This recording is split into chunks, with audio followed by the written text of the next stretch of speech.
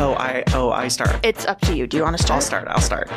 Welcome to One More Thing with Jay and Robert. I'm Jay. And I'm Robert. One More Thing is a podcast that examines and celebrates pop culture through an LGBTQ plus lens.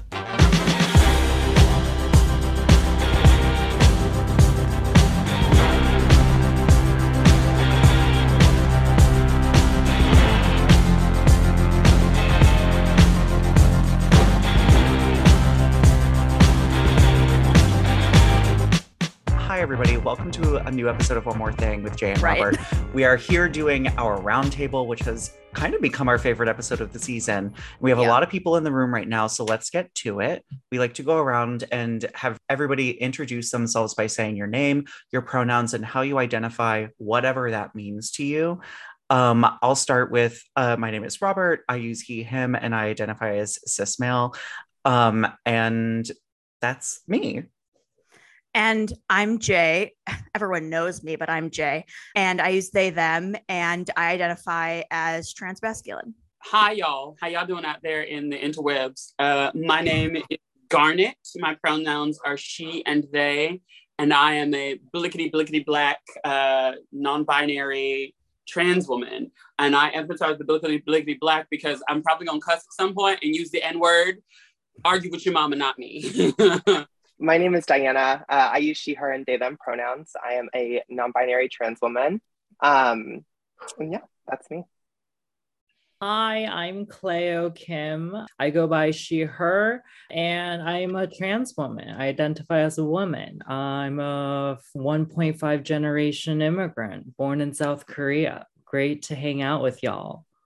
Amazing. I want to say really quickly that we are doing this roundtable because many of our listeners know last season we did what we called a non-binary roundtable, but what it ended up actually being was all transmasculine people. And we were sort of like, that's actually not really representing a variety of experiences. So we wanted to do not like the opposite, but we wanted to represent another experience, which is like a trans feminine experience. And I also just want to say before we start that as a transmasculine person and as Robert is a cis man, we're going to like sit back a little bit and let y'all three talk a lot. So don't feel pressured to like wait for us to talk. Please just like jump in whenever you want to jump in, both for the audience and for our participants. If the audience wants to jump in, they can. They're not listening now, but when they do listen, they can be like, they can yell at the screen. So we'll start with just sort of like basic like trans stuff. If everyone could just talk about how your gender journey has unfolded, is unfolding now, and sort of like what your quote unquote process was for sort of coming into yourself. So I came out as queer my sophomore year of high school, I think. Sophomore year. And I was very kind of involved with the GSA in my high school. I grew up in Chicago. I went to kind of a very small, very insulated private school. And I was very active in kind of that queer community. And I went to college at NYU. It was a much larger place. And I didn't feel as moved to have kind of an active role in the kind of organizing community and queer spaces there. But I kind of immediately dove into like just a ton of personal development. I kind of did some personal excavation and understood that I was actually assigned intersex at birth, which was a big part of my understanding of myself as a non-binary person. And then about junior year of college is when I came out as non-binary, changed my pronouns. I was using they, them exclusively. I didn't change my name at that time, but I was kind of playing with the idea of different kind of names and points of recognition. After school, I started working in bridal, and I was very lucky to get to have some really formative experiences with trans brides who kind of immediately really saw me and kind of folded me into this moment of shopping, which was so soulful and wholesome and wonderful. And after that time, during kind of lockdown, I started having these thoughts that I was vocalizing to my partner, like, I want to like have a Sleeping Beauty moment. Like I would like to disappear into lockdown and come out like fully formed, done, like the Polly Pocket makeover machine, which was also soulful and wholesome and formative. And so I kind of changed my name and started using she, her pronouns a little bit more actively. And when I went back into kind of the working world, I I ended up kind of disidentifying with that original want I had, where it felt like I was going to a new job post lockdown. I didn't have the same recognition of who I had been all those moments before. There was less people who knew me kind of prior. And so it's been a really interesting experience. But yeah, now I very proudly identify as a non-binary trans woman, kind of I express that way in professional spaces and in personal spaces differently, in artistic spaces especially differently. But yeah, it's been a good time. I think I'm going to keep doing it. I hope you do. Thank you. I definitely want to come back to this trans bride situation and hear more about that. Double click on the wedding thing. I mean, like, oh, I'm like still tingling from hearing that. But about me, my gender journey, I think non-linear is the first thing I want to say. I think I heard that. I think that might be something many of us share, particularly from the queer community. And I think if I give you the highlights, definitely started with this innate curiosity, femininity, makeup, heels, dresses, formative experience. I was like coveting my sister's prom shoes. They were the cutest heels.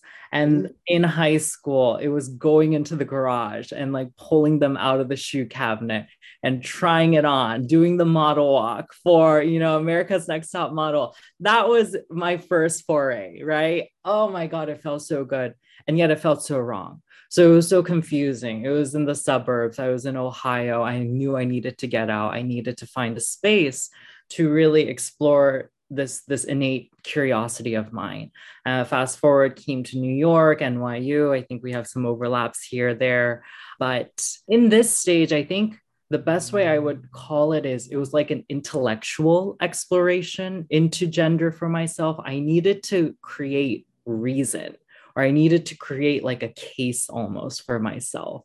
So what do I mean? Picking up on the heels, I had to be like, what are heels? Why are heels womanly? When you break it down, heels are what? Metal, wood, rubber, leather. These materials are not gendered. When did these things become gendered? When do we start marketing it? History, you research a little bit more and you find out, there are citations back to like 10th or 15th century Persian army. Soldiers wore heels to better position their body to shoot arrows. Like that was not necessary. I mean, women are slaying now, yeah, sure, but the intent was very different then. What happened through time when heels became this thing of just women? So a lot to say there, but simply, what did that mean for me? We have the power. I have the power to choose what objects I wear and how does that mean in terms of my expression. So it was a very intellectual thing that was important to me. Fast forward a little bit more. Okay, so transness, femininity, I like it. I feel it. It feels right for me. But then I started hitting this roadblock of, well, what does it mean to be a woman? What is the standard of the definition to be a woman? And I think right now, what's most accessible back then, I should say, was cis women. That was the definition of what it means to be a woman for me. Well, how do I reconcile? What's my relationship to that? Long story short, a big part of it was the question of my boobs, my breasts. What do I do with this? What does this mean? And I think, a couple of those kind of classic trans questions. Do I pursue a procedure? Do I not? What does this mean for me? How does hormones play a role into my body, my change? And, spend all that for a second. I think there was a day I was reading the New York Times or something, and there was this headline about breast cancer.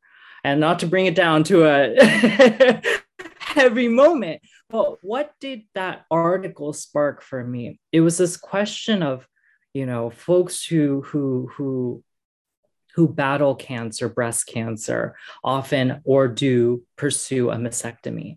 And those individuals, often cis women who have that procedure, have that operation, they have that next question of, do I reconstruct my breasts or do I not? There is this question that they grapple with.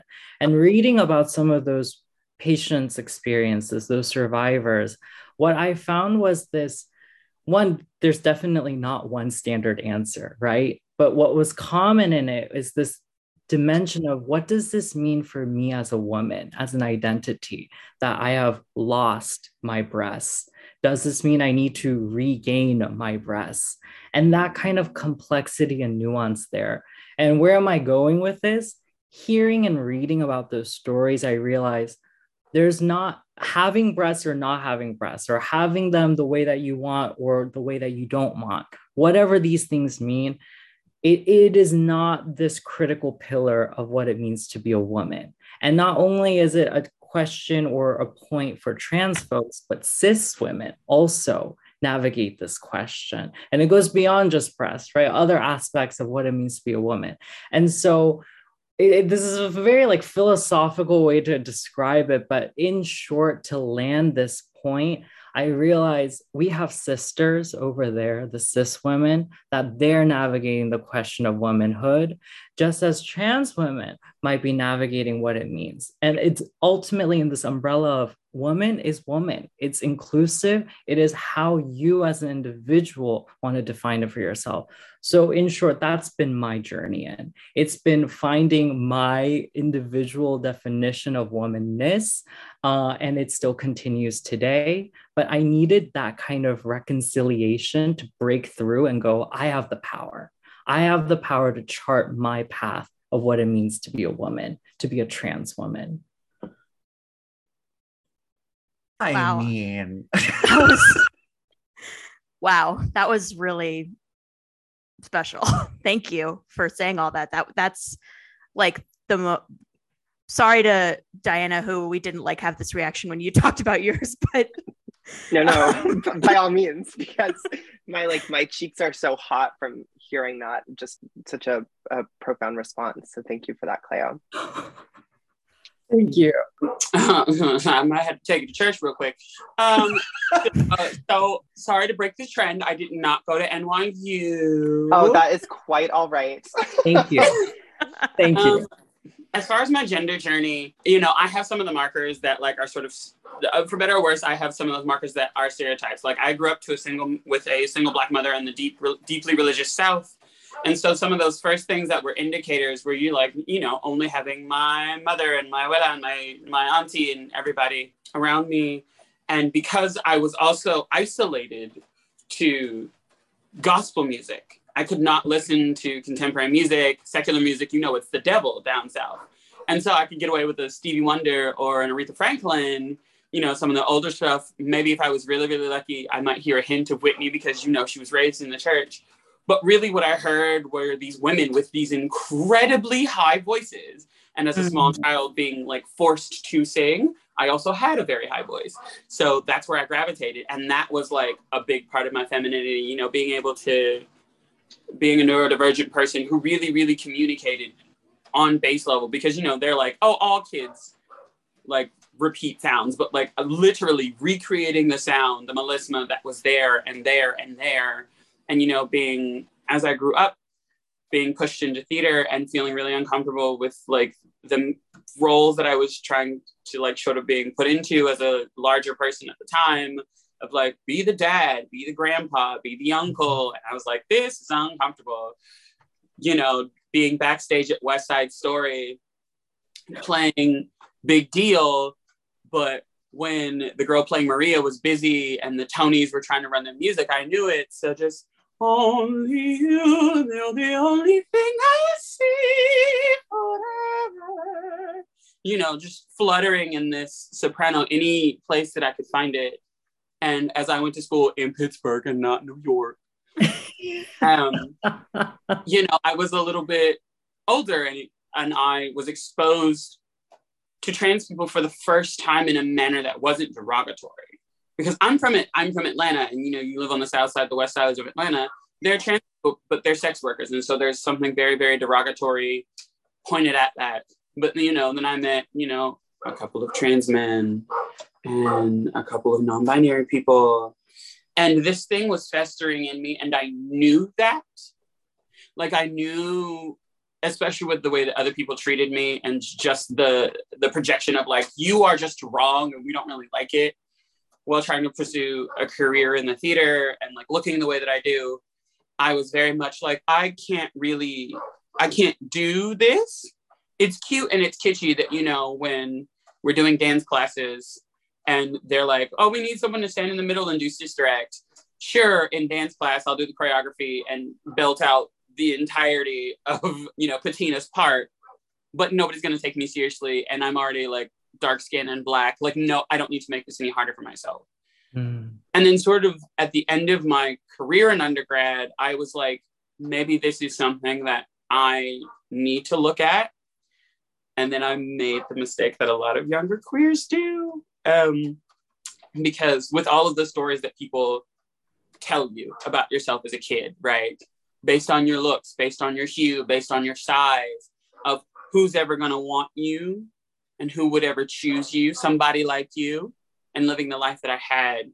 It was all of this festering femininity. And then I met a man and I spent 2.5 years of my life with him. And at no point was it ever an option. Like this was sacrilege. This was like I remember one day, I had like all of $10 in my bank account.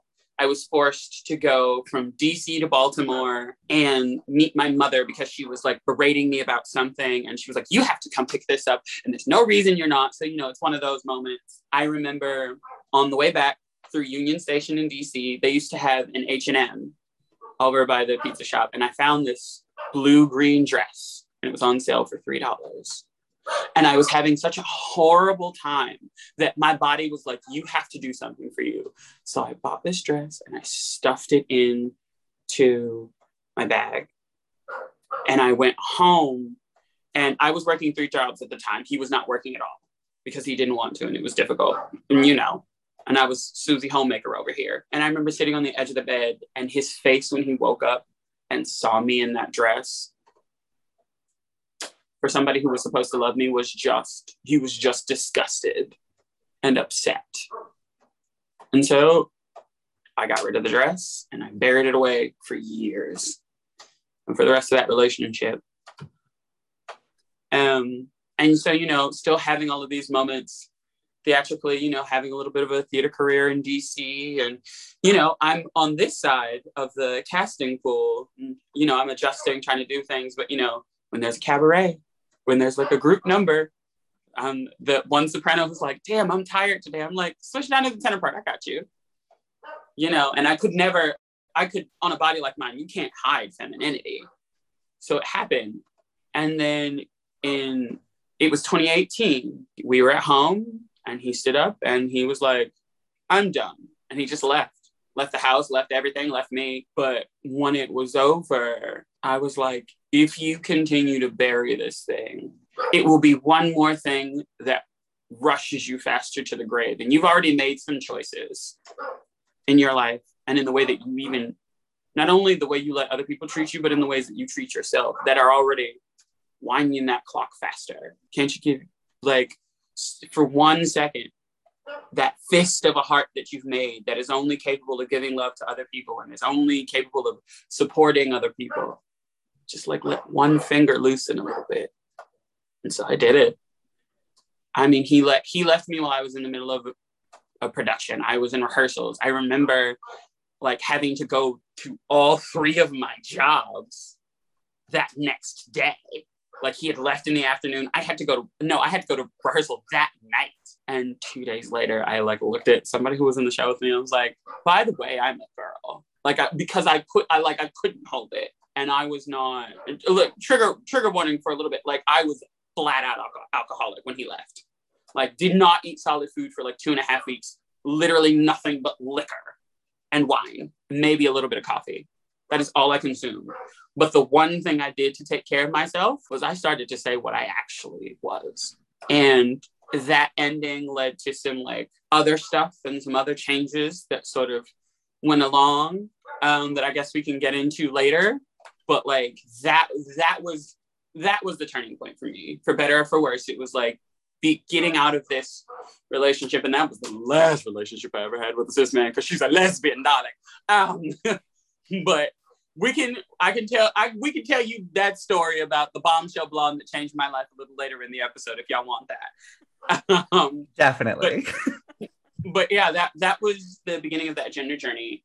And as I sort of moved beyond that and was doing that for myself, I think the understanding of myself as a non-binary person came from reading a couple of books, fantasy books, mind you, and K. Jemison's 100,000 Kingdoms trio, and also Rick Riordan's Magnus Chase Chronicles. But in my understanding of myself, and in earnest, it came from a place of like still not feeling like anybody would ever want me or care.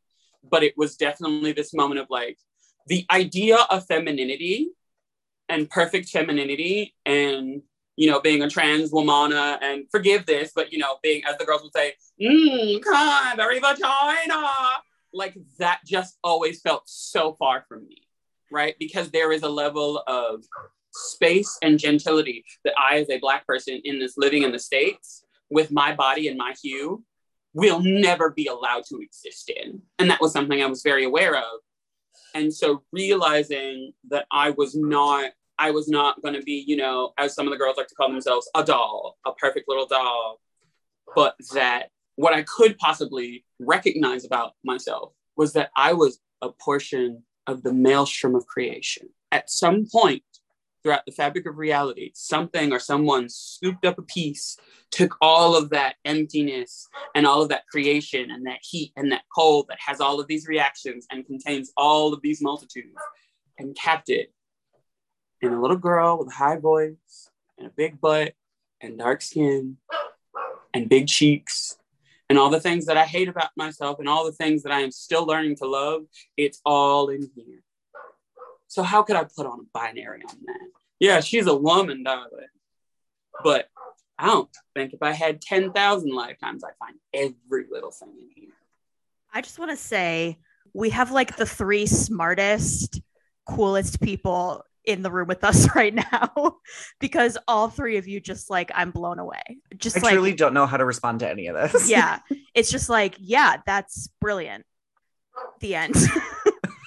It's so fascinating to me that even though all 3 of you have these like very different journeys, like the kernels of what you're saying are all present in all the other people, which I think is kind of beautiful and fascinating, even though we didn't all go to NYU, which I did go to NYU. And that's actually how I know both Diana and Cleo. But I honestly don't even want to like ruin what all 3 of you said by like responding or saying anything. So I think we should just move to the next segment and like honor what the 3 of you said and just like let our audience sit with it for a second. Here's a commercial.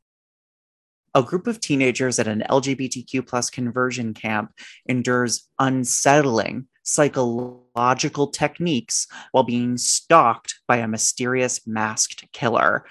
That is what happens in They/Them on Peacock, and what we will be talking about this October 31st as our movie club episode. Be sure to tune in. I just want to be in that too. Say the thing about Huge Ass Mammoth Films. Oh, yeah. And we will be discussing it with Huge Ass Mammoth Films from TikTok and other social media, but mostly they're very famous on TikTok. And we're super excited to make a new friend and to have a nice little chat. The movie is already out, so make sure that you go ahead and watch it so you can feel included in this episode. And we will see you on Halloween. The next thing we wanted to talk about, because we are a pop culture podcast, so we have to talk about pop culture. I guess just starting question, is there any representation that you have felt is like truthful to your experience and that you like go to when you want to? I guess these are 2 different questions. Like, is there representation that you feel truthfully represents you? And also, is there anything that I know you said fantasy novels, Garnet, but is there anything that's like not overtly trans that you feel like, oh, that's like a trans narrative for sure? I mean, for me, my like biblical text of my transness is Orlando by Virginia Woolf. I watched the film when I was in high school. It was like one of the first movies I ever watched when I had a personal computer, and it like completely cracked open my world, in part just because of the like storytelling capabilities of the dress. As like a designer, I was like what the hell? And then also, I think this kind of radical change of sex that is almost like lifted out of a narrative of transness and just almost put into a narrative of like the kind of confusing wonder of like living a life that has different parts to it. And so for me, that was like my kernel of representation that I feel like I saw myself in. It was like this like redhead woman who like used to be a boy. I mean, what the fuck? So there's that.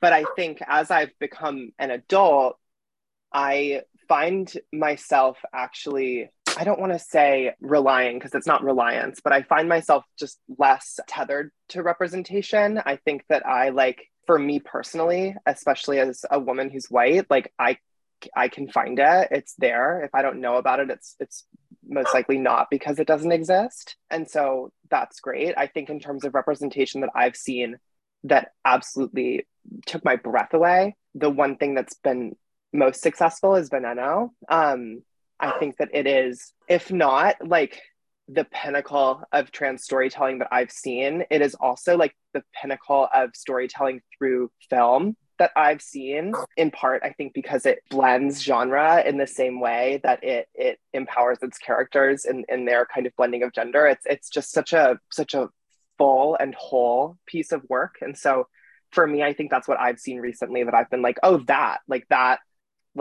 no notes. Wait, what was the film? The first film is Orlando. But the series is Veneno. It's on HBO Max. Please watch it. It's about so it's about a trans woman, Cristina La Veneno, who was like a sex worker and media personality in Spain. I mean, it's a series that you actually cannot watch in one sitting. I found like I really had to take time to sit and write, and like it should be on every syllabus. It should be like, I think that several people should watch that and then quit making movies. I like it's there. It's so good. Wrong statement. I'm just saying, like, I mean, it's really quite powerful. And Lola Rodriguez plays one of the leads, and she's just amazing. I've heard about that show, but I haven't. Now I'm like, I need to watch it. So you guys are so lucky you get to watch it for the first time. It's really something. Yeah. So that's my endorsement. So Veneno, no grains of salt. Orlando, probably a tablespoon of salt. But they're very good. Well, I'm very happy to take that recommendation. I need to watch a new series, so this is exciting. Apart from all the Lord of the Rings and Rings of Power stuff, I mean, I love it, but I need something else. I was literally just watching the new Rings of Power episode before this, so I'm very with you on that. My God. Okay. I will interject to say this one thing. I saw Lord of the Rings yesterday, but what we all need to really buckle in and watch, if you can take a little bit of horror, is Interview with a Vampire. So secret, I, in my own little way, somehow, maybe because I'm a sneaky little slut, got to see the first 2 episodes before they air today. And when I tell you fire, it is vicious and seductive and bloodthirsty, and the acting is brilliant. Like, oh, I could be gnashing my teeth just thinking about it. But please continue, Cleo. Wow, what a gift of media that we get to take away from here. This is 2 strong series that I cannot wait to sink my teeth into. Pun intended. Don't start with me, Cleo. I told you I'm a lesbian. Nash. So I struggled a bit with this in terms of, representation in media now, like particularly from my distinct story. But if we wind the clock back a little, I mentioned my Korean heritage, and part of that means a lot of K-dramas. I don't know if you're familiar, but it's kind of like Korea's version soap opera. Exactly. So that's just like a thing that we did growing up. I still do it. It's spending quality time with mom. But there was this one particular series, and it was called Coffee Prince. And it's based off of a anime or manga, I believe. And like, I don't remember the full details, but the long and short of it is there's this main character, and that individual is a woman, but for whatever reason has to present as a man and is employed at this coffee shop. And this romance develops naturally between the coffee shop owner. We won't go into the power dynamics and the questionable aspect of it, but if we suspend that and look at the purity of the romance, there's something there of the confusion of male to male, perceived male to male attraction, but then the realization of being a woman. And so anyway, that was really distinct for me because I remember watching that series and being so enamored by it and yet so uncomfortable as a kid. Like to be in a room on the couch with my mom watching the story.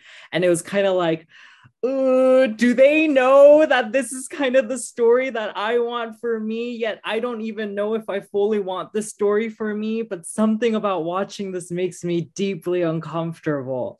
So I remember that was something. And I think, I don't know, something in the world of fantasy helps you play into, I think, more queer narratives. And so anime and manga has been kind of an escape for me as a kid, I think, to find and indulge in some of these stories. So that's where, from a media standpoint, I think I've seen it. I don't really, watch a lot of animes now, so I can't speak to it. But my assumption is there's a lot of it still potentially playing in those themes.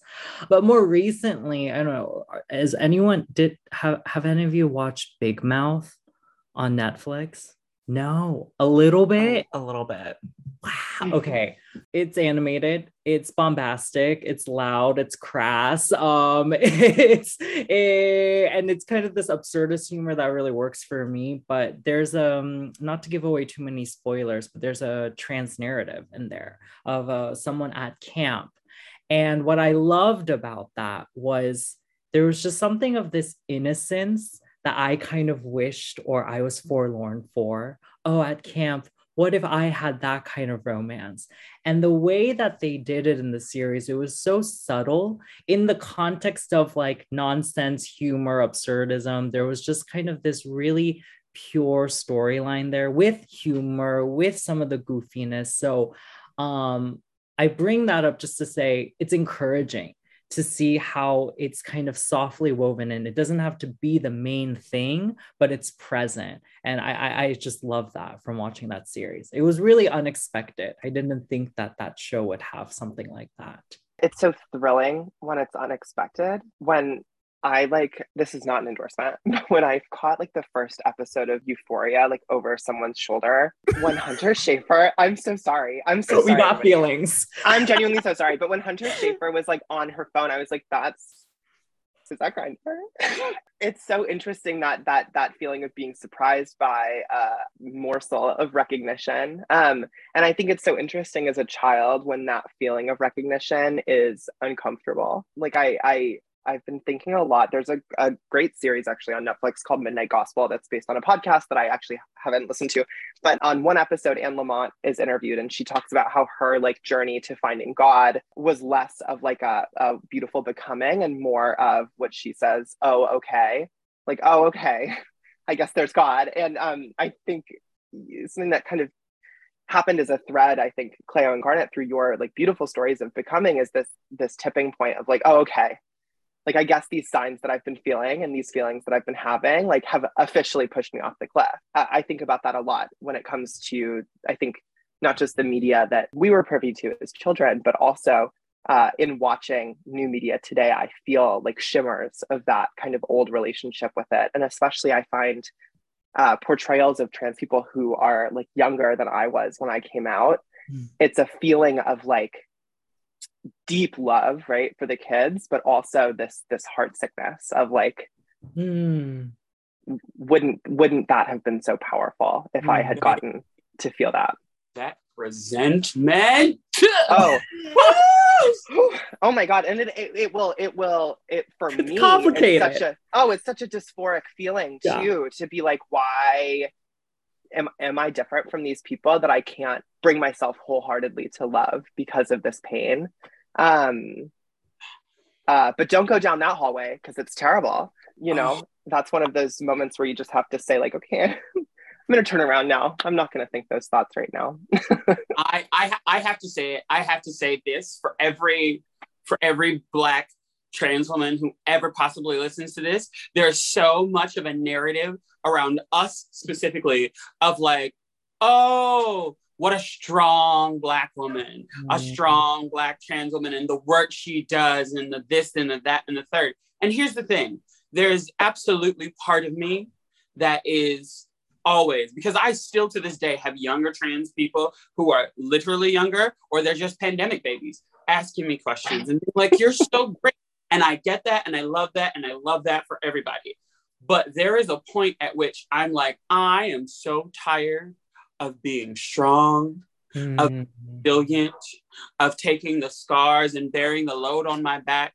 And even though most of me says, what not did I suffer the slings and arrows of my youth for, then for the next slew of people to come through to have it better. And I think a couple of y'all might be a little bit younger than me anyway. So like, and that's a thing. And I feel that so tenderly. But there is a part of me that grieves for the little girl who did not get to be so small, who did not get to be a young girl who gets to be told that she was pretty. Because if I told y'all some of the things that were said to me in my femininity, half of you would be crying. So it's like, I wish that, and it's like, it's a double-edged sword, and you know, eat the fruit, spit out the pit, whatever you want to say, but like, it's a moment. It's a moment. I just had to say that because you brought up Hunter Schafer, and baby. Oh yeah, no, absolutely. And it's hard too, I think, to be in those moments of providing support. And I mean, there's like still dirty dishes in the other room. Like, there's still like, I'm still not going to be able to find like my dentist or whatever it is. Like, it's hard when there are certain ways within the community we can't feed each other. And so it's hard, I think, for people who have a really insular individual journey to becoming, where they really have to find the food and then figure out how to chew it and feed it to themselves and nourish themselves to that point of who they are. So it's one thing to be a trans person who comes into being with support in that, but as you're giving the support, right, it's so hard. I just read Nevada for the first time, and one thing that Imogen Benny writes that really spoke to me was this idea of like, when you are at a certain point in being trans or in your transition, whatever it is, it can feel hard to feel like you have skills outside of like being trans. Like, I know how to be me so well, more so than half of the people I will see commuting know about themselves and feel about themselves and understand about themselves, right? And that's not on my resume. That doesn't help me clean my house so much. It doesn't, do this life preserving and informing things that we need. And so I think it can be hard to turn around and feed folks when it can feel scarce, because it sometimes is scarce. So anyway, that's my response to that. Well, I just want to take a second and thank all three of you for being here today, because you fully lifted my Sunday.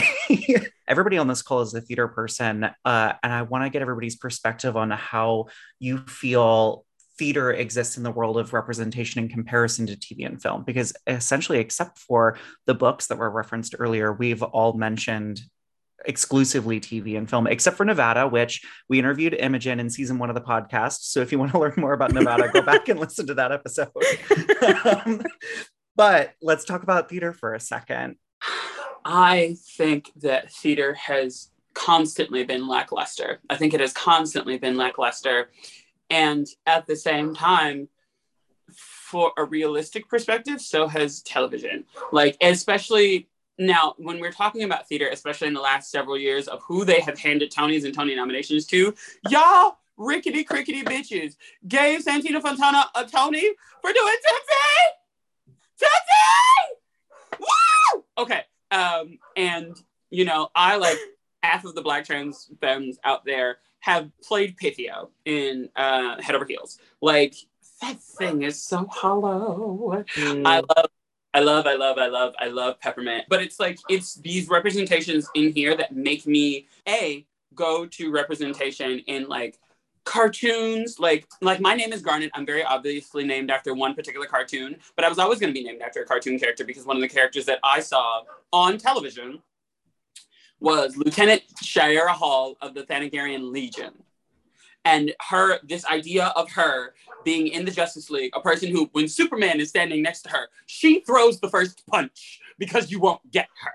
Like, this idea, that was something I had to run to, because even as I've gotten older, when I see trans people represented in and of myself, I'm like, these people are so far away from me. I could be dead for 3 weeks and I wouldn't be as thin as MJ Rodriguez.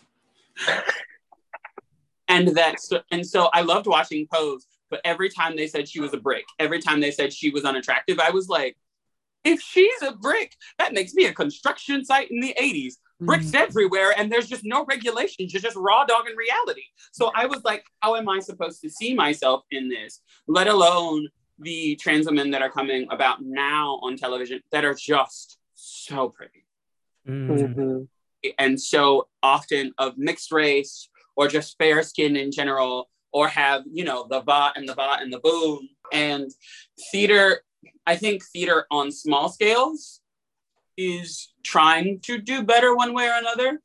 Right now we have Sis playing Ado Annie in Oklahoma. I think that's wonderful. And, Elle Morgan Lee just got that Tony nomination this year, which is glorious. I've seen Strange Loop twice. I've spoken to her. Like, she's absolutely wonderful, beautiful artist. But like at large, I think it is all lackluster. And I think that there needs to come a point where we have this come to Jesus, come to the throne, come to your vape pen, come to whatever you need to come to, about making these stories in a sense where it's not just like, thank you, I'm so glad you finally picked that up and put it in your mouth. I mean, oh, I'm so sorry, that sounded so wild, but like, thank you. All I'm gonna say is thank you, Diana. But I digress. I think there just really has to be a moment wherein we say, okay, we're gonna tell these stories. Now we need to like hone in on them as humans and the larger narratives, and not just these itty bitty things. Because particularly because when it comes to theater, it's been something that's so frustrating to me, because when I think about myself in the canon of musical theater, I'm a golden age soprano. I finally got an agent after I moved to New York this year, and he was like, what is the stuff you want to do? And I'm like, look, I know we're gonna have to do a lot of regional theater. If Audra Ann McDonald has ever done it, I can sing it. Like Your Daddy's Son, Summertime, and Porgy and Bess, like that is a perfect sweet spot for my voice. I could be out till 3 a.m. drinking the night before, and I can still come in and give you Your Daddy's Son. It doesn't bother me.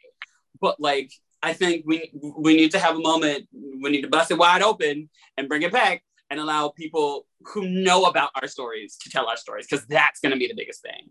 And not like, I think about it, and respectfully to all of the straight trans women out there, but who respectfully are interested in investigating themselves and the multitudes that they carry, not just interested in chasing cisness and what I respectfully call the white women dream of your picket fence and your man who quote unquote comes to rescue you, because we know men don't rescue nobody, no. Especially not a damn cis man and a white woman. Don't get me started. But yes, like people who are invested not only in opening the door for themselves, but ripping it off of the hinges and knocking the door frame out about 10 feet wider so that it is a constant conversation and people can come through in waves and in mass and in variation and bring so much of who they are, their wagons, their carts, their duffel bags, their rolling suitcases full of 6 wigs, 3 broken heels, and 4 latex skirts with them. Oof, what a great answer.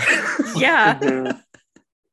I feel like this whole episode is just the 3 of you being like really smart and eloquent, and then we're like, I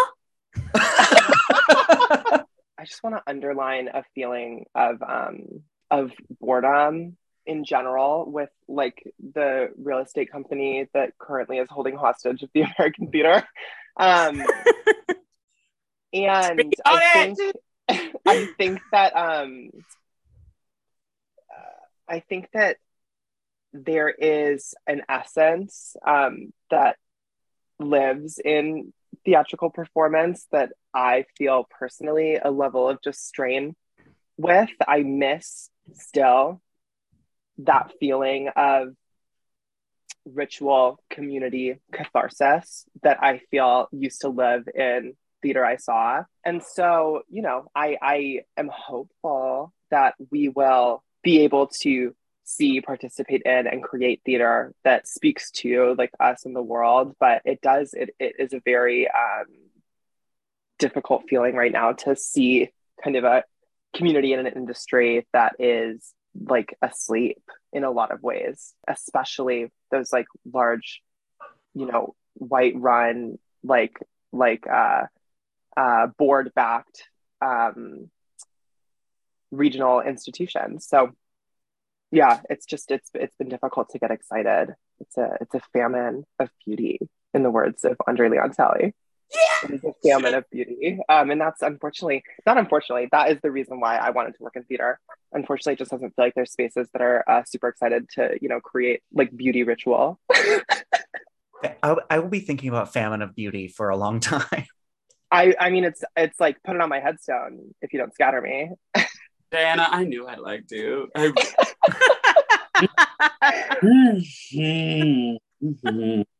feel this little tribe being built, and I love it. Did you know that about once, I'd say a week, somebody hits me up on social media asking for the Lea Michele Can't Read video? I thought we weren't going to talk about it. We're not, but you know what? They can all find us on social media at One More Thing. Because I was taken.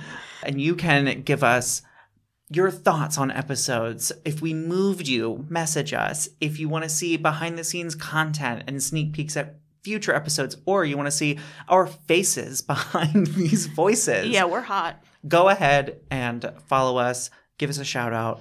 Share the episode. Yeah, post about us. Yeah, if you're really feeling this episode, share it. Just get your little fingers on your little keyboard and type One More Thing. And we will see you online. Yeah, we will. So our next segment is about dating, which when we did... all of you had reactions to that.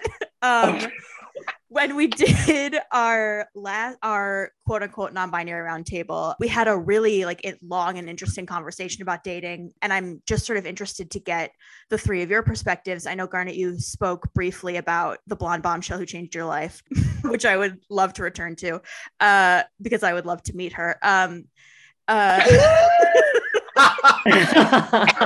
what the hell she is. When you find out, you let me know. And so I'm interested to hear everyone else's perspectives as well on what dating is like as a trans person. I can start just because I think I'm probably going to have the shortest response. So I dated a lot when I identified as non-binary only before I identified as a woman and was using she, her, and changed my name and all that good stuff. And I found that pretty terrible. And the end of kind of my dating experience at that time in my life was a lot of wading through disrespect, a lot of sexual disrespect, and disrespect that was kind of levied at me at the time as somebody who was seen as a feminine man. And so there was also then that added layer of well, if this isn't great, I do not think the deep end will be warmer. And so I had this moment kind of right after, so I did not graduate from college. Right after the most expensive play I've ever been in New York was NYU's graduation. And so that I'm so sorry, that I'm gonna mute myself. and boy, actors and audience paid dearly. But that week I had a sexual experience that was just ridiculous and really it's the only sexual experience I've ever called my parents about. And I was very lucky that they were cool. It was transphobia and anti-Semitism in a salad I have never seen on any menu or thought to order. Maybe Bon Appetit. But it was not it. And I got a tattoo that was in my handwriting in a very hidden spot, kind of wrote a prayer on my body, had a friend tattoo it. I took a full calendar year off of dating, sex, talking. Like I one of the first ways that I allowed myself womanhood was through this idea of being a nun. And so I took this year of real introspection. I think it was at that time that I started growing out my hair. I really felt like I was now dating myself in a way that I felt very proud of, because I had not really been able to achieve that. And during that time, I really fell in love with a very close friend. And the first date, that was actually a full year to the day since I decided I was going to grow my virginity back. That first date with my current partner was then. So now I've been together with my partner for 3 years. I am in a lovely T4T relationship that I highly recommend. There is something so profound that I feel so lucky to have been able to find with someone who I've known for 8 years and who I've been intimate with for 3. We live together. I made French onion soup from scratch last night, and we like watched a movie and ate it. And so I'm in a place right now where I feel very, very comfortable, and I feel very proud of that, because when I look back at the time that I spent dating, I see like a very long history of me kind of attempting and reattempting to kind of throw myself at people who were not prepared to want me. And so, yeah, that's kind of where I'm at right now, cohabitating with my partner. And it's interesting because I'll see, like I watched Fire Island recently, and I feel like I've finally gotten to this place of like this really weird nostalgia that I have in my diary. I call it fag envy, where like there's almost this, it's like looking through a snow globe at emotion that I don't identify with anymore. And so it's been very interesting. And you know, I'm about to turn 27, and over the past 3 years, I have like really understood myself as a woman at the same time that my partner has been understanding himself and have been in this relationship. And so like when it comes to dating as a non-binary trans woman, I don't know so much, but I know a lot about being in a union and staying in a union and committing and recommitting and then recommitting after that, and like cleaning the room and then recommitting again and letting the room get messy and then recommitting again. And so that's kind of my relationship, I think, to love in this version of Diana. Damn, go off, Diana. That French onion soup image, wait, that's fabulous. Yeah, I mean, nothing makes you feel more like you're cohabitating than cooking onions for 2.5 hours and continuing to stir them and turning down the heat if they brown too fast, and like slapping his hand away from the dish to make sure he doesn't grab some and burn his fingers. I mean, beautiful. I can't. Yeah, that's why I've got the T4T on my arm, baby. I suppose I'll go next. So I wanna preface this by saying, I do live in Brooklyn, therefore, yes, I am polyamorous by legal contract. And I'm also in a relationship of now less than a year with someone who I met when I came out, like a few months after. I met her before she came out, before she turned 21. And we've been friends since then, but we've been in a relationship for less than a year. She's currently on the West Coast starring in a brand new rock opera musical that is 3 acts, and I won't be with her for months. Dating is a mess. It is a mess. And I see you, Diana, with your T4T. That has been my story for quite a while. So I said all that stuff about getting out of that relationship, and after that relationship, I still pretended like I liked men, and I was like trying to slip trans people in there as much as I could. You know, it was a lot of like they, thems, and like trans men and what have you, because I was like still pretending, and I still had that thing in my head of like, who would ever want you, who would whatever. But right around when I got hired at the lesbian bar, I was there one night with a friend from out of town, and I'm coming down the stairs into the bar, and I also have to preface this with saying my life is incredibly annoyingly cinematic. So very often these will sound like scenes from movies. I swear to fucking Christ on the cross, it's real. I was coming down, and all I see is this beautiful body in these high-waist jeans and a mesh shirt with a very tight bun on the back of her head. And I'm not really paying attention. She's walking in front of me and a couple of my friends, and she turns around and she catches my eye and she goes, "Hi." And I say, "Hi." And within 30 minutes, I was pressed up against the poster that is on the wall downstairs. That is Marsha P. Johnson and Sylvia Rivera marching. And she pressed me against that wall and she kissed me and she told me she had just moved back from LA and that she didn't even want to go out that night and that it was perfect and I was perfect and that this was perfectly aligned. And she asked me to go home with her and I said no. I said no, I said no, I said no, I said no, because I had a friend in from out of town who had moved to Vermont and that friend was supposed to stay over with me. And my friend pulled me to the side and she said, "This person is gorgeous. They want you unabashedly. And if the roles were reversed, you would have left me if I tried to protest. Take them home." And so I did. And that friend chose somewhere else to stay because they had family in the area. And I remember I was in the same bed that I'm now sitting in the house that I lived in DC. I had 2 rooms and the back room was like a sunroom. And so it was under 3 big bay windows. And remember, all of this hair was in a very tight bun when I met them. When I woke up the next morning, sun, like late spring, early summer sun pouring in. I rolled over and I saw this beautiful blonde hair laid down like it had been set for a movie. Sun beaming across a back covered in freckles, a person with tattoos, asleep with a half smile on her face. And I looked down at her, and in that moment, I said to myself, if it can be like this, I don't ever want anything else. And that was the day I was like, stop lying to yourself. You're a lesbian. Like, just... Now, of course, we did the lesbian marathon date, and she was going through a time in her life. And so she did what became a pattern for me in the last really year and a half of someone who's going through a big life change, meets me, is excited, pretends to be excited about me, is tender, consumes all of the care and affection.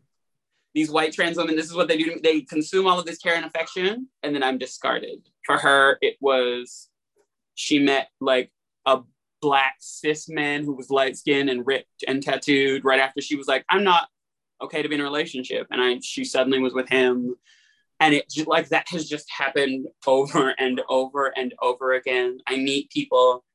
And it's funny because like a friend of mine said, was like, that's your curse. They were like, that's your curse. You have the curse of being safe and tender. Because I can't tell you how many times at this point I've heard, you have changed my life. And I am not the same. And the things you have brought to my life, I will never forget. And I will always be so grateful for the time that we had together. And that has happened over and over and over again, to the point that literally a week and a half ago, I made the ultimate lesbian faux pas. I was involved with a straight trans woman. I know, I played myself, but like dating is a mess. Dating is a mess. And like, this is just more to my own personal experience, like being a darker skinned Black trans woman who like really only likes trans women.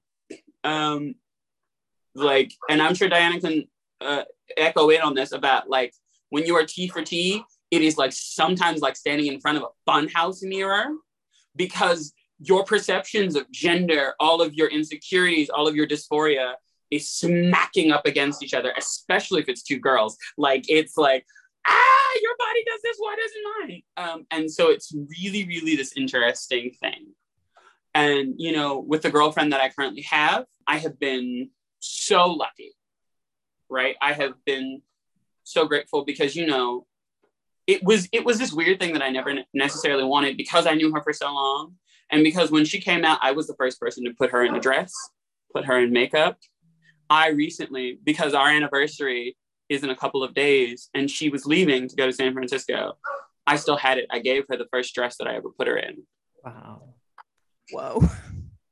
In that sense, I've been incredibly lucky that this person, you know, who, when I met her, hated her, didn't like her, didn't like what she did, didn't like how she treated me, or the ways that she just in my opinion, felt entitled to certain things.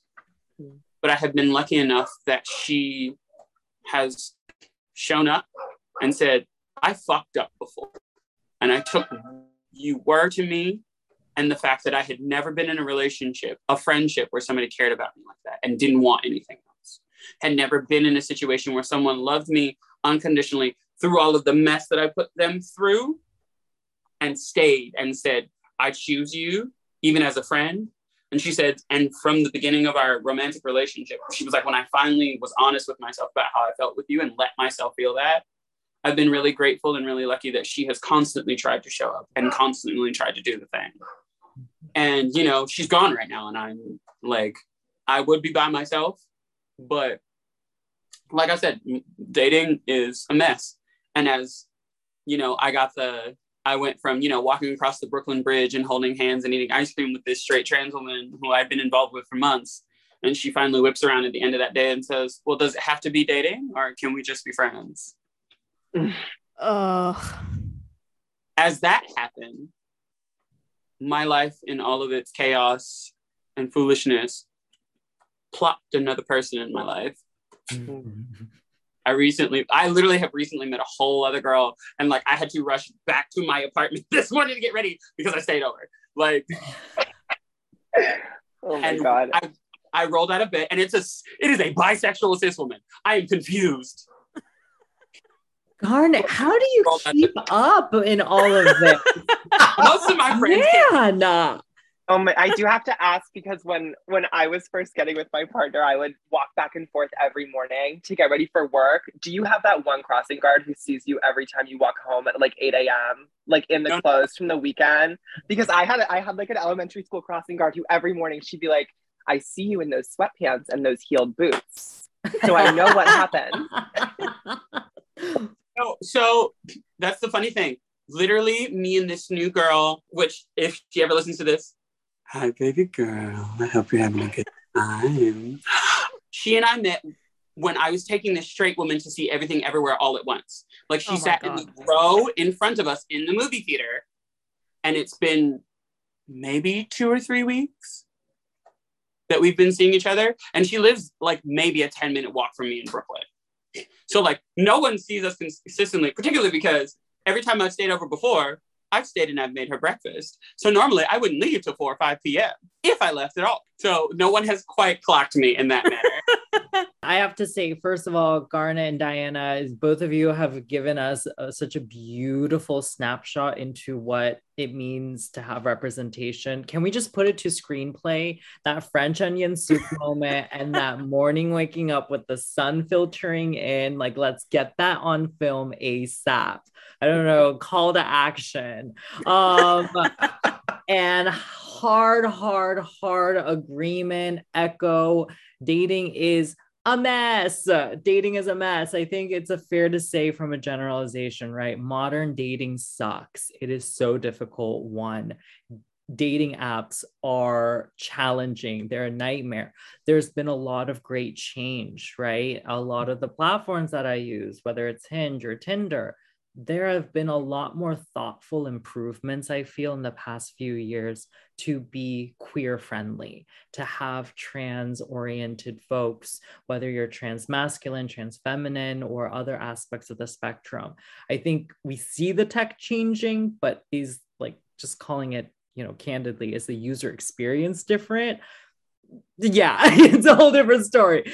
But I'm a big believer from a change happens incrementally. Progress is happening in ways that are new and distinct. And at minimum, if the platform is changing and is at least opening the space for it, why not hold out some hope that it can get a little bit better? I think that's some of my optimism shining through. But that doesn't change the fact that dating still is a mess right now. It's hard. And I think some of the nuances and the complexities that we got to hear from both of you, I mean, as an individual who predominantly dates straight men, it's distinctly harder. I think there are a number of points to say, but I think to keep it short, what I'd say is there's something, and I don't know if you're familiar. She's a journalist. I don't know if she's still with Vice, but she's a trans journalist, and she's particularly writing about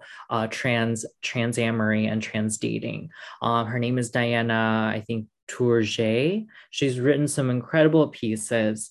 And one of the more thought-provoking ones, not to say that any of hers that wasn't thought-provoking, but something that really stood out to me was this point that straight men are part of the trans community. And it was a very polarizing statement to say, right? And I think what was within it, though, is I think a clear point of, if there are straight men who are engaging with trans folks, if they are trans amorous, do they not have a role and a responsibility to play in helping shift our culture, to change perceptions, our values, how we engage with the trans community? That you have to go beyond just exploring in this discrete fashion or in ways that are self-serving for you on an individual basis. If you're going to engage with our community, step up, be the ally. You don't have to be under the trans community banner, but at minimum, be the ally. And so I think there's a lot of work that needs to be done there. There's a lot of unlearning that needs to happen in society and what it means to show affection and love and care to trans folks. And it's happening little by little. And until we start seeing it more mainstream, until that mindset and again those values change, dating's going to be really hard. But still, in the difficulties, I think we got to hear the beauty of, again, when dating can be great, or even in those short moments, how much can we have that fill of affection and love and care that we want and we all seek. So that's my take on it. And if anything, day by day, short-term dating, long-term dating, the main thing that I'm focusing on is, how am I growing? How am I growing in a relational capacity? Am I becoming a better communicator? Am I working on my trigger points? Those things are the things that I can carry forward wherever we go, right? To bring our best selves to the next relationship. Okay, wow. Cleo, you need a TED Talk. Truly. Every season we have to take... Well, I can't talk now. Sorry. Every season we like to take a moment to thank all of our Patreons and our Patreon subscribers, especially all of you who have been there since day one, 5 years ago. Oh, world. You really do keep the gears running over here at One More Thing. It's how we're able to bring you all of these great episodes. And if you are listening to this episode and you're like, wow, how could I give them money from my Venmo? You can... No, you can't. Oh? You can't Venmo us. You can PayPal us a one-time donation at the number one more thing podcast at gmail.com on PayPal. You can become a Patreon at the $1 level, which is a bonus episode every month. For $5, you can get a bonus video every month, not the Lea Michele video. And we have some surprises since we're in season now, where there are going to be some exclusive perks and sneak peeks and potentially full, unedited, uncensored episodes. Uncensored? We've thrown some bleeps in there. Yeah, that's true. Go subscribe. Thank you all three for being here. This brings us to the end of the episode, in which we usually do this thing called One More Thing, where we ask one question or we play a game. So buckle up. We're going to ask each of you just the same question, which is, if you were to tell anybody who was struggling with their gender one thing, what would it be? And you can speak directly to our listeners as well. I want to give you all a second to think about what that is. Yeah, while you're thinking, I'll just say that we do have a large, younger audience. So listeners, for those of you who are in high school and college, I know you're out there because you message us all the time. Please listen to this carefully, because we have the 3 smartest people in the world with us. It's a really beautiful question. If I could, I would really love to read a journal entry, because the day that I started my medical transition, I started keeping a diary that I have kept since that day. To the point now where my primary artistic practice is as a diarist. And I came to this understanding, I think, of my personal transness in a way that I don't think I can ever actually achieve again. And so I'm just going to read this thing.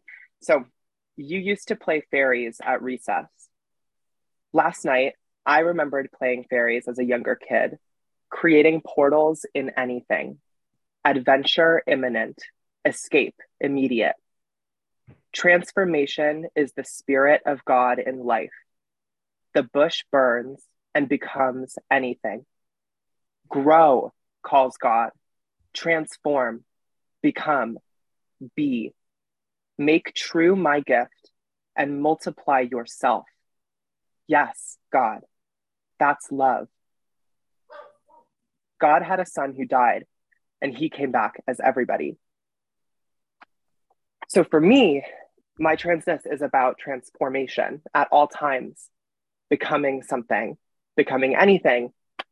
And so if I could say one thing to my younger self, to a younger self who is at the beginning of all of this, even though there's really no such thing, right? I would say just be anything, because you can. And even if you don't see the thing that you want to be, you'll smell it when you get closer. You'll hear it when you get closer. So, continue to take that next step and trust that, when you are what you will be, you will know what you are, but you don't have to know what you are before then. So just be anything. Got chills. Whoa. Beautiful. That was really, thank you for that. Thank you. Thank you all for letting me read from my private personal diary. So for me, what I want to share, if I'm thinking back to my younger self, one would be know what you want deeply. Know what you want. Be unafraid to ask for help and get better at asking for help. So what do I mean by that? Sometimes we don't know what we want. We see, we chase, we compare, we think that is what I need to do. And sometimes that helps inspire, but I think there is something of taking that reflective approach, sitting down with yourself and saying, is this really what I want? What is it that I want? And do what you need to do to better answer that question. Sometimes that might put you in a track of overanalysis. Okay, we can't get lost there for too long, but really take the time. I think that's one beat. Asking for help. I think we got to hear earlier on in our conversation, there's some degree of lone wolfness when it comes to being a trans individual. We are breaking new paths in our day-to-day lives everywhere we go. There is a radical aspect to our pure existence day to day to day. And I think the reality is we need help. We can't do it all by ourselves. We can't burn ourselves out by doing that. And so I think knowing that it's okay to ask for help was something I wish I learned sooner. And then the third point of getting better at asking for help. I think it connects back to knowing what you want, but sometimes you know you need help, but it's hard to articulate. But challenge yourself to try and find the words of what kind of help that you need. Because when you do that, you can get better at finding the person or the peoples who can help you. And part of that is my reflection. I know we didn't talk a lot about kind of our distinct professional work that we do, but one aspect of trying to get a job in corporate America. To many, that is an unattractive idea. To some, it's an interesting idea. But I know for me, it was an interesting idea that felt really far away because of my identity. I thought, would I be in a place that would be accepting, where I wouldn't be alienated purely based upon who I am as a human intrinsically. What I wish I had known was there are people in companies that are actively working to make the culture a little bit better, that are invested in trying to foster safer spaces. And they are. History has shown it. Corporations aren't perfect. They're not going to get every single thing right, but there is good intent. And so if that's an area where you're interested in going, knowing what you're seeking, I think is important. And so that you can pose the question in a way that can help get you to the things that you need. It doesn't mean it has to be a corporate job, but I think it can be applied in any sort of context, right? Know what you want. And then through the power of relationship, they can really help you get there. So trust in that tribe around you. I'm going to do this a little bit differently. If you listen out there, hey, baby, come in for a second. It's your trans auntie. I just want you to take a deep breath from me. Okay? Now, I know that you live in a life and you feel like you're struggling with this thing and it's hard. I know it is. You are white knuckling through so much of your life and you are gripping in your hand every standard, every expectation that somebody has handed you or you have been told you needed to accept. And I want you to know that what is in your hand is not your fault. But if you keep white knuckling and squeezing that thing, even that and everything else in your hand will turn to dust. It don't have to be right now. It don't have to be tomorrow. But I want you to know, if you can just loosen that fist up a little bit, just a little bit, pretty soon it'll open up. And you'll have space in your hand for you and any and everything else in creation. You are more than enough. You are more than worthy, whether you get there and can decide that tomorrow or in 20 years. But until you figure that out, I'm going to believe it for you because you are so loved and you are not alone. And even in those little moments where you think don't nobody love you but you love you. It should be right there. And if you ever need it, come back to this voice. Now, I know I'm just some Southern lady on a voice recording, but I love you, baby. And I need you to choose you. Just you for just a second. Go ahead. All right now. I mean, I don't even know how to wrap this up at this point. Thank you all for being here with us. And yeah, all three of those responses, I was like on the verge of tears by the end of each one. So thank you all for those three beautiful things that I'm very, very sure will help some of our listeners. Thank you all so much for being here and for these amazing words. And there was so much we wanted to talk about that we didn't get to. We didn't get to talk about work. We didn't get to talk about the trans brides, but we can't make this episode 4 hours long. Yeah, I agree with Robert. I don't know how to end this episode. I just feel like I want to keep talking to you all forever. I guess I will say, how can all of our listeners find you? Obviously, listeners, please do not reach out to these wonderful people who are our guests today in any excess way. But how can people find you? How can people support you? Do you have any upcoming projects that we can help spotlight in any way? Well, yeah, like I said, I am a diarist. I am also a visual artist and a writer. You can find me on Instagram. My main Instagram is HRH Diana Vivo.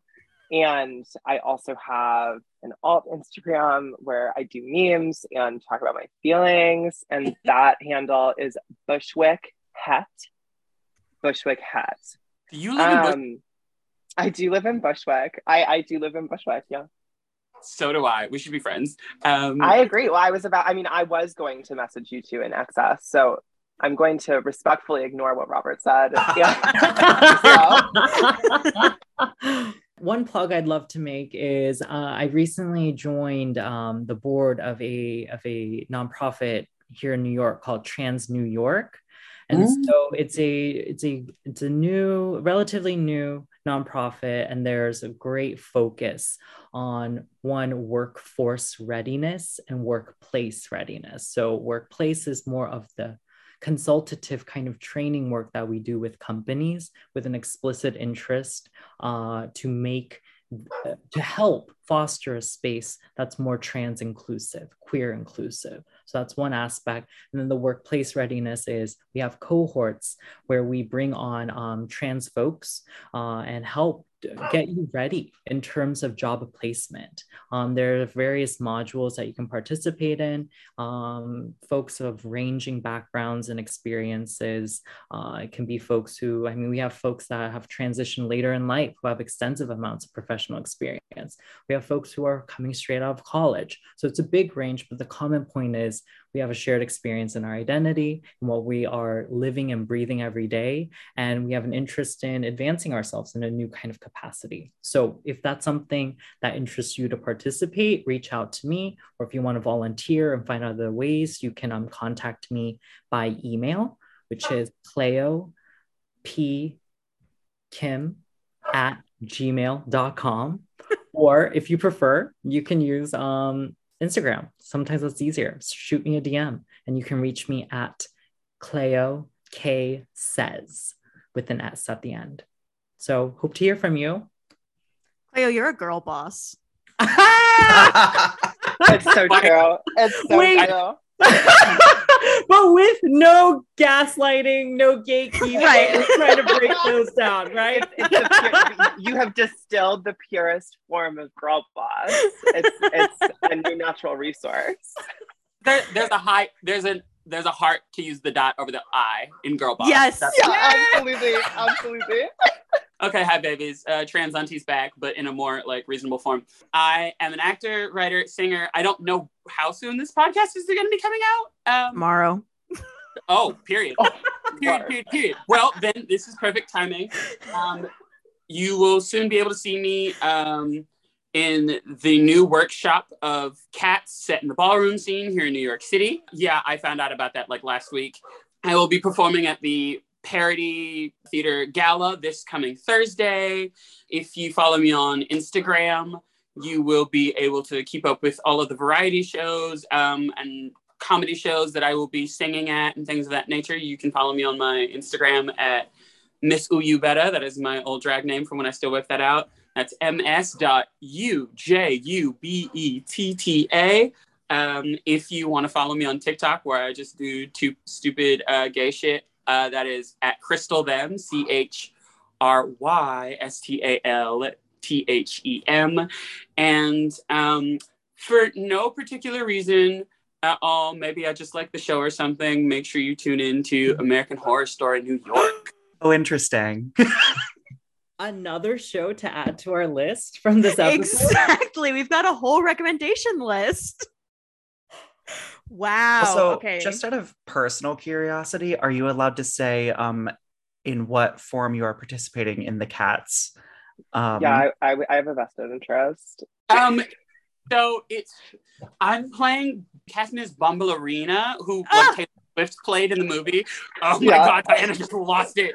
I'm about to, as soon as we get off this call, I'm literally gonna slam my computer closed and scream, "Baby, there's ballroom cats!" The degree to which I'm thrilled. Yeah, it's gonna be really interesting. I literally found out about it last week. I did the whole audition process, and I'm gonna be doing it. So I'm really excited. I don't know where it's gonna go or how it's gonna go, but it's gonna go well. It's gonna go well. Diana said so obviously. I mean, if Diana says so. Okay, we have to end this episode because we've been going for an hour and 40 minutes. But okay, thank you so much, everyone. And we will see you next week. What is next week, Robert? Do you remember? Well, we'll see you next week with something. Okay. Bye. Bye. Bye. One More Thing is produced by us, Jay and Robert, and also David Zimmerman. Thank you to Abby Davis for the artwork and Gotham Podcast Studios for housing our full season 5. Yeah. Thank you, of course, to our patrons over at patreon.com/onemorething, where you can be a $1 patron or a $5 patron. $1 gets you a bonus episode every month. $5 gets you a bonus video every month. You can also PayPal us a one-time donation at number1morethingpodcast@gmail.com. You can subscribe to us on iTunes or wherever you listen to your podcasts and give us a little rate and review while you're at it. And you can follow us on Instagram, Twitter, and TikTok at One More Thing with an A, because I indeed was taken. That's it. Bye. Bye.